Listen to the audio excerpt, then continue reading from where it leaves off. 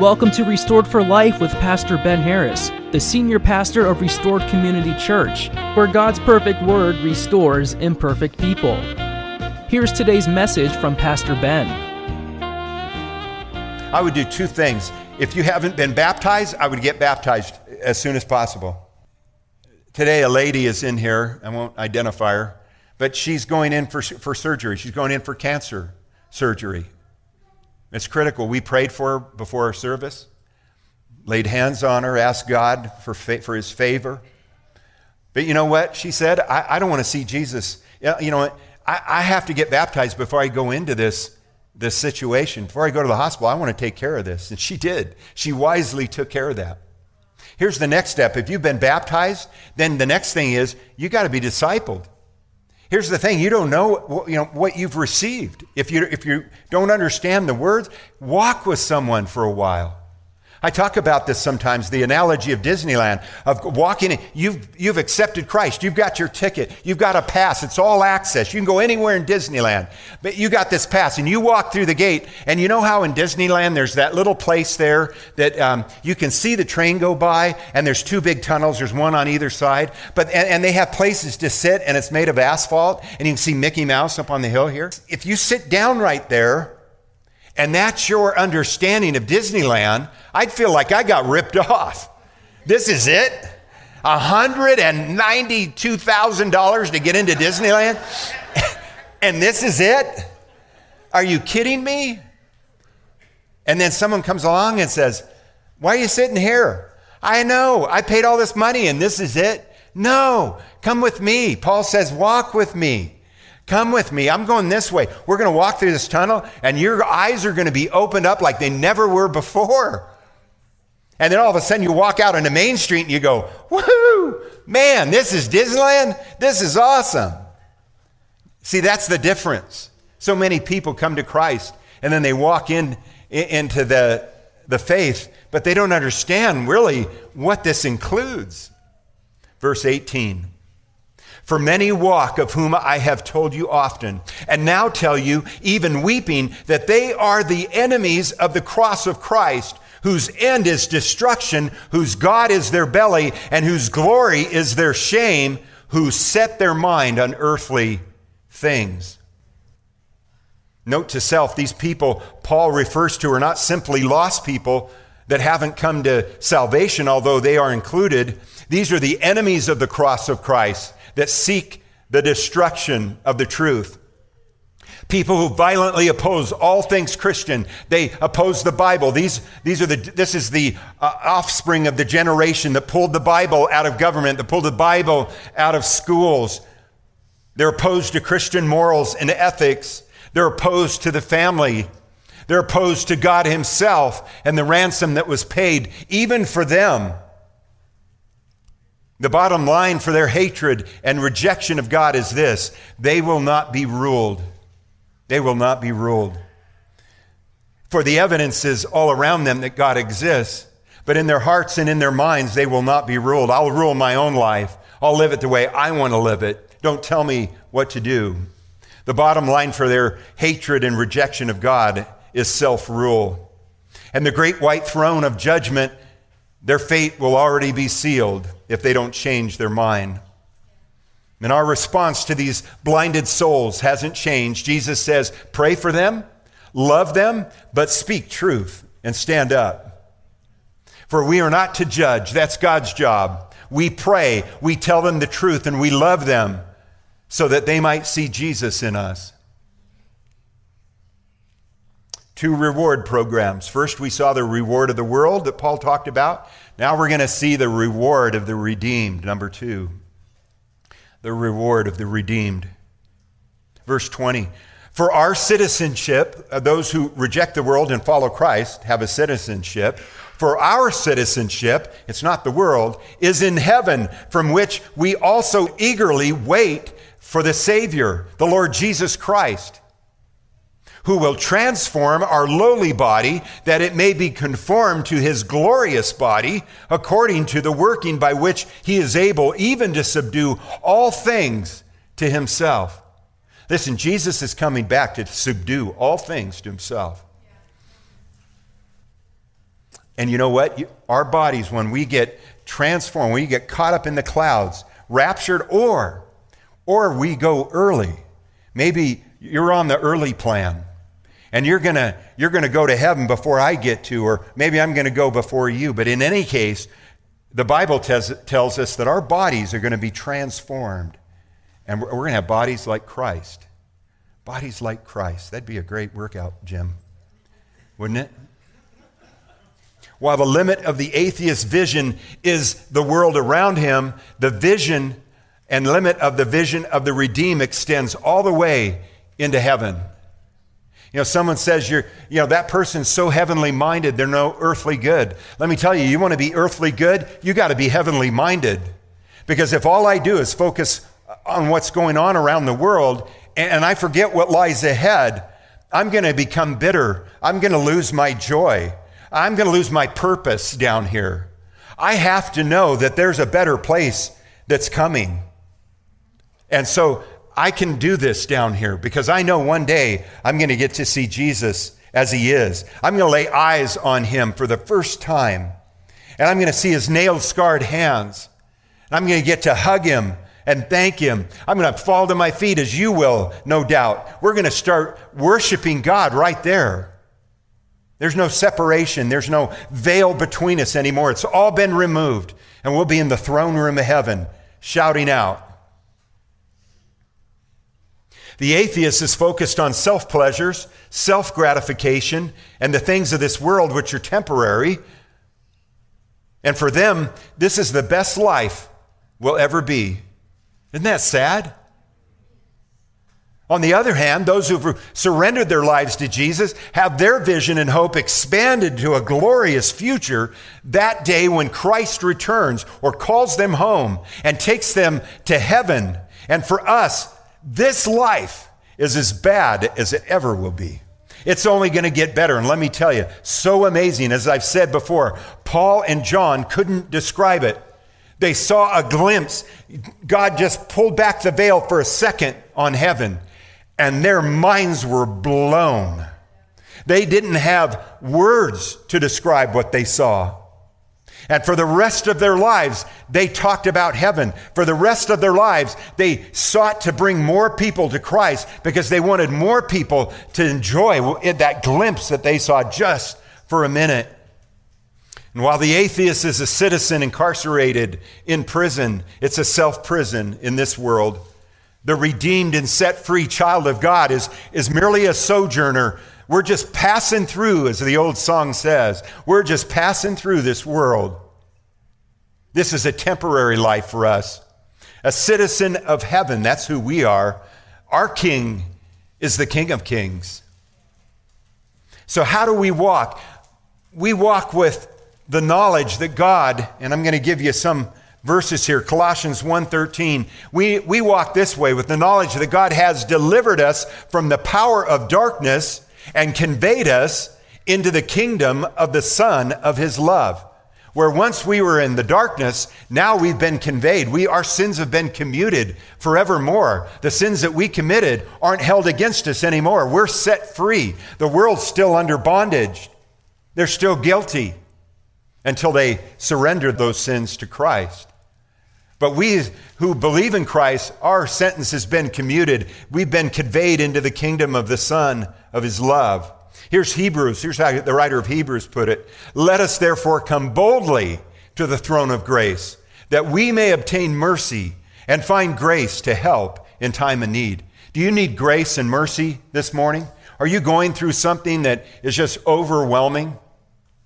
Many of you know that the lake that Debbie and I live on was the lake where the little boy fell into and drowned.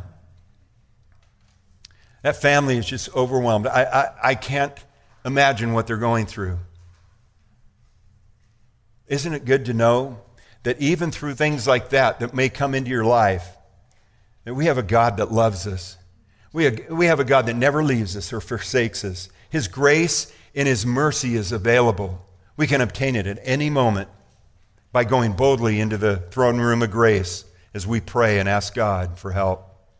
Here's Ephesians 2:4-6. But God is so rich in mercy And he loved us so much that even though we were dead because of our sins, listen, God didn't come to give you a better life. He came to make a dead person alive. I'm just not a better version of Ben. I was dead, and he caused me to become alive again. That's the difference. Don't ever think that you're adding Jesus or adding the gospel to your life. You're not. You were dead. You couldn't do that. But through God's grace and mercy, you've been made alive again. It is only by God's grace that you have been saved. For he raised us from the dead along with Christ and seated us with him in the heavenly realms because we are united with Christ Jesus. You have a seat at the table of God. Can you imagine that for just one moment? What is that like? We've been raised up. When you give your life to Christ, you become a child of God, and you have full benefits. All access pass. You can go into the throne room of the King of Kings, of our Father God, the creator of all things. You can just storm into his room anytime you need him. In the middle of the night, he's there. In the middle of your storm, he's there. No matter what comes, when you're knocking on death's door, listen, he's there with you, and he's ready to usher you into the room with him. My friend, God isn't offering a new and improved version of ourselves. He's offering to make us brand new again. Without this gift of forgiveness, we are regulated and relegated to an eternity of punishment. But by accepting that free gift of grace, we who were dead in sin are made alive. We're going to talk about that more. We now have a seat in the kingdom of God. Because Jesus bled and died for our sins, we can sit next to him in heaven. In closing, we see that we're to live in the world and not be of it. In Jesus' prayer for his disciples on the night of his crucifixion, it's one of the most powerful and poignant moments in all the Bible. You should read it. He says this, the night prior to his crucifixion, he asked his heavenly Father to keep us in the world, safely guarded from Satan, but that we not be of the world. There's a critical difference here. Listen to the part of where Jesus prays for those that would follow him. Here it is. Now I am no longer in the world, but these are in the world. He's talking to his disciples, and in a greater context, those who would become his disciples. And I come to you, he says, Holy Father, keep through your name those whom you have given me, that they may be one as we are one. While I was with them in the world, I kept them in your name. But now I come to you, and these things I speak in the world, that they may have my joy fulfilled in themselves. I have given them your word, and the world has hated them because they are not of the world, just as I am not of the world. They are not of the world, just as I am not of the world. Sanctify them by your truth. Your word is truth. As you sent me into the world, I also have sent them into the world. See the difference there? We're to be in the world, but we're not to be of the world. Here's what he's talking about. There's a strong delineation between being in the world and being of the world.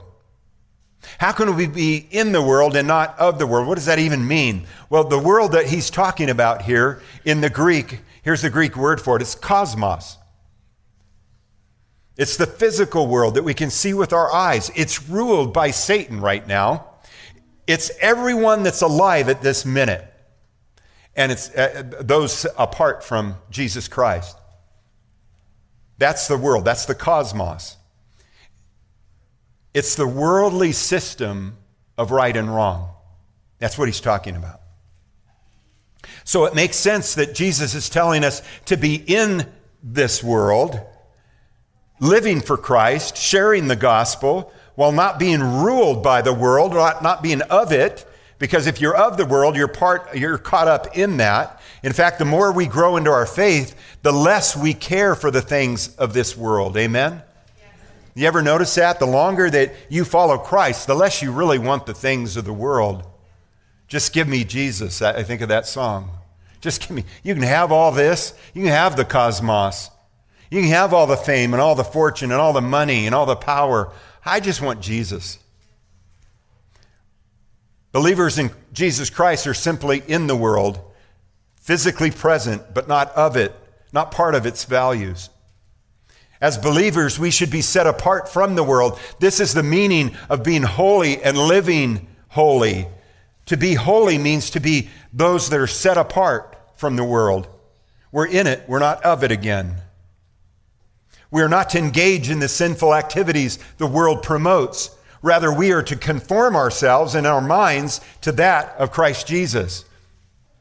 Paul writes in Romans 12:2, and do not be conformed to this world, but be transformed by the renewing of your mind, that you may prove what is that good and acceptable and perfect will of God.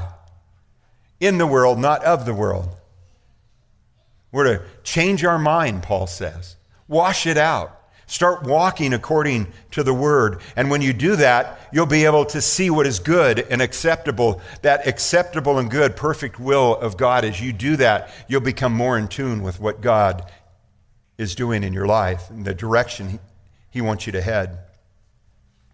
Christian author and theologian Lloyd Jones wrote this, quote, though you are away from home, remember that the honor and the dignity of the great kingdom to which you belong is in your hands.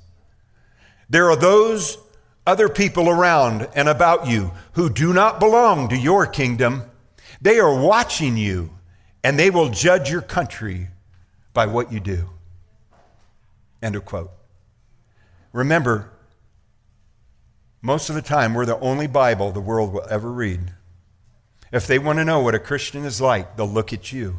If they want to know what it's like to follow God, they'll look at you. If they want to know what Jesus is like, they're going to look at you. The highest good the Christian can be in this world in which he lives will be determined by the passion with which he longs for that far country that God has promised, where his citizenship has been forever filed in heaven, and from which he waits for his Savior to return and call him home. I doubt it would be necessary to remind a single follower of Christ in here this morning to walk worthy of his calling if we were always aware that there is a crown laid up for us in heaven, a crown of righteousness that will not tarnish, and a body of glory that will never get old and die. I don't think I'd ever have to remind anybody. If we could just do what John and Paul had done, just glimpsed into heaven for a second, it would change our life radically. We would come back and go, I got to get rid of this. I got to get rid of this. I want to go and tell my neighbors. You know, there's a new way to share Christ. It's really not a new way. It's an old way. We're coming back to the way that should be. But there's this way that's being taught where you go out and actively pursue on purpose, with purpose, those that are in your sphere of influence. So you should know the neighbor across the street. You should get to know him. You should get to know the other. Maybe he's retired next door. You should get to know him. It's intentional discipleship. It's intentional evangelism. And sometimes I got to write names down because, I'm getting old. And after about 4 or 5 neighbors, I start forgetting who's with who and whose kids are who. Do that on purpose and with purpose. This isn't a dress rehearsal. You're living your life right now. And the 2 things you can't do in heaven is this. You can't evangelize in heaven. There's no need for it. You can't do good works in heaven that God's called you to because there's no need for it. You have the opportunity right now to share Christ with people, and you've been given that command to do that. Listen, my friends, you don't want to see Jesus and look into his eyes for the very first time, not having done the one thing he asked you to do. It gives me chills when I say that. I want to be about the people. I want to be in their lives as much as they'll let me so that I can bring Christ into the world that they're in. because soon we'll be in the presence of the King of Kings and the Lord of Lords. That's our inheritance. You see, as citizens of far-off country, right now, this is the worst it's going to get. But let me remind you, one day we get to stand in heaven with Jesus. So be faithful now. Though we live in a world dominated by sin, ruled by Satan, hostile to Christ's followers, and filled with enemies of the cross of Christ, be patient in your service to the Supreme Commander who has temporarily assigned you here. For the day is coming when you will hear his voice. It'll be a shout, and you will be forever changed in a moment. You will begin a day that never ends in heaven as you reflect his truest and most righteous image. You will truly and fully, for the first time, begin to enjoy the one who is the source of your glory, the one who has made it possible for you to be in the perfect presence with him forever. So do not be weary in doing good. Heaven is but a breath away. Let's pray. Lord, there are those that have never made that gift. And even now, today, they're apart from you. Maybe they're here because someone invited them. Maybe they're searching for something bigger and greater in life. You've put a hole in our heart that can only be filled by you, and it causes us to pursue what that is. And so, Lord, if there's one or two or a dozen that are here today that have never made that commitment, have never reached out and made that gift their own, Lord, I pray today would be the day that they would do that so that they might find what they're looking for. Everything we yearn for as humans can be found in you. Lord, I pray for that person that perhaps days, months, or years ago walked away from you. And they went out into the world, out into the darkness. And yet in their heart, they know that you're still there waiting for them to return. Lord, I pray that like the prodigal son, they would turn back and come back to their faith. Because we know, just like in that story, you will wait their return. You look for the horizon for one day for them to return and come back. All is forgiven. And Lord, I pray for those of us that have already made that decision in their life. Lord, give us a boldness now. This is not the time to be timid. This is not the time to sit down. This is the time to stand up and to speak boldly for the cross. Declare that you are the only way out of this life alive. So God, give us that boldness. And Lord, give us eyes to see those that are walking by. Give us eyes and a heart for our neighbors, the co-workers that we work with. We know they're not headed into the kingdom. They're headed the wrong way. Give us the words and the opportunity, Lord, and the eyes to see that so that we might have a conversation with them that leads to eternal things. The only things that matter in this world are eternal things. We thank you that you've entrusted this to us, this gospel. You could have had the angels do it, but no, you've called us to do it. This is our mission. Help us to be faithful to that mission. In Jesus' name we pray. Amen. If you've never reached out and accepted that gift, it's not yours. It's not enough to know that there's a gift for you. That doesn't save you. You have to reach out and make it yours. If you've never done that, don't leave this building without doing that. So many have come to Christ and claimed that gift just in the last few months here at Restored and across this valley, actually. We're beginning to see what might be a revival in Idaho. It's pretty amazing. It's happening right here. If you've never received that gift, it's not your gift, so make it yours today. Don't go out of this room without doing that first. Amen. And if you need to be discipled, if there's things you just don't understand, if you don't see your life growing in Christ, there's a reason for that. There's a log jam. We can help you remove that log jam so the water flows freely. So thank you for being here. God bless. Restored for Life is a radio ministry brought to you by Restored Community Church. Visit restoredcommunitychurch.org to learn more about Pastor Ben Harris and for service times. Join Pastor Ben next time as we set out on a journey to discover the authentic life as Christ followers through obedience to His Word.